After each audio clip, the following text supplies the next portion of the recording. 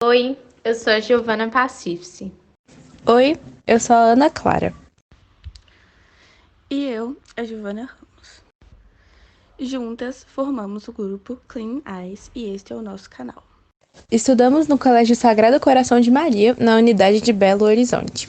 Estamos no primeiro ano do ensino médio e vamos falar sobre o uso excessivo de telas e as consequências disso para o ser humano, que pode ser ainda mais agravante neste período, em que ficamos dias seguidos apenas dentro de casa. Recentemente, o mundo todo atravessa uma situação crítica, uma pandemia do novo coronavírus. Tal momento nos exige isolamento social horizontal, onde toda a população deve ficar em casa e não só os grupos de risco. Dentro de nossos lares, todos temos trabalhado e estudado através de plataformas online, o que nos deixa totalmente dependentes das telas, sejam elas de celulares, computadores ou tablets. Para que possamos nos conectar às nossas rotinas, o máximo que nos é permitido atualmente é a execução de nossos hábitos em forma virtual.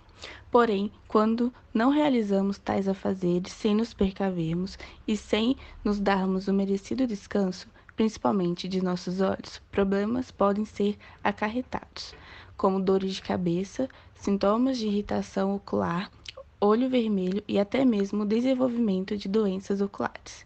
Por exemplo, a miopia, que é um desafio que boa parte da população mundial enfrenta. O astigmatismo, entre outras complicações. Mas, para discutirmos sobre este assunto, é importante que conheçamos a luz que está presente em nossos dispositivos eletrônicos, a luz azul. A luz azul impede a produção de um hormônio chamado melatonina, responsável pela indução do sono de cada ser humano. Pelo fato da luz azul emitir uma luminosidade semelhante ao da luz do dia para o cérebro, o organismo interpreta como se não fosse necessária a produção dessa melatonina. A luz azul é também uma luz artificial e está presente em muitos aparelhos eletrônicos.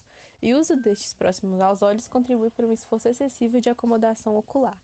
Isso porque o músculo dos nossos olhos, que trabalha como uma espécie de zoom para a captura da imagem, precisa fazer esse trabalho de maneira repetitiva, o que pode proporcionar o início da miopia, que é um dos mais frequentes erros de refração e afeta a visão à distância.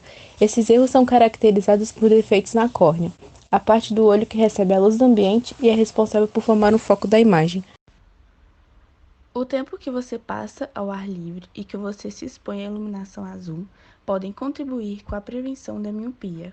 Porém, fatores hereditários e congênitos também são levados em conta para o desenvolvimento dessas doenças. Além dessa profilaxia, é indicado que, após 40 minutos de uso contínuo de telas, recomenda-se parar e descansar, mirar o horizonte, procurar um ponto distante, reduzir o esforço pelos olhos e pode proteger a visão. Precisamos enfrentar essa pandemia de forma consciente, fazendo o possível e o que for do nosso alcance, para nos prevenirmos do novo vírus, mas também para continuarmos saudáveis dentro de nossos próprios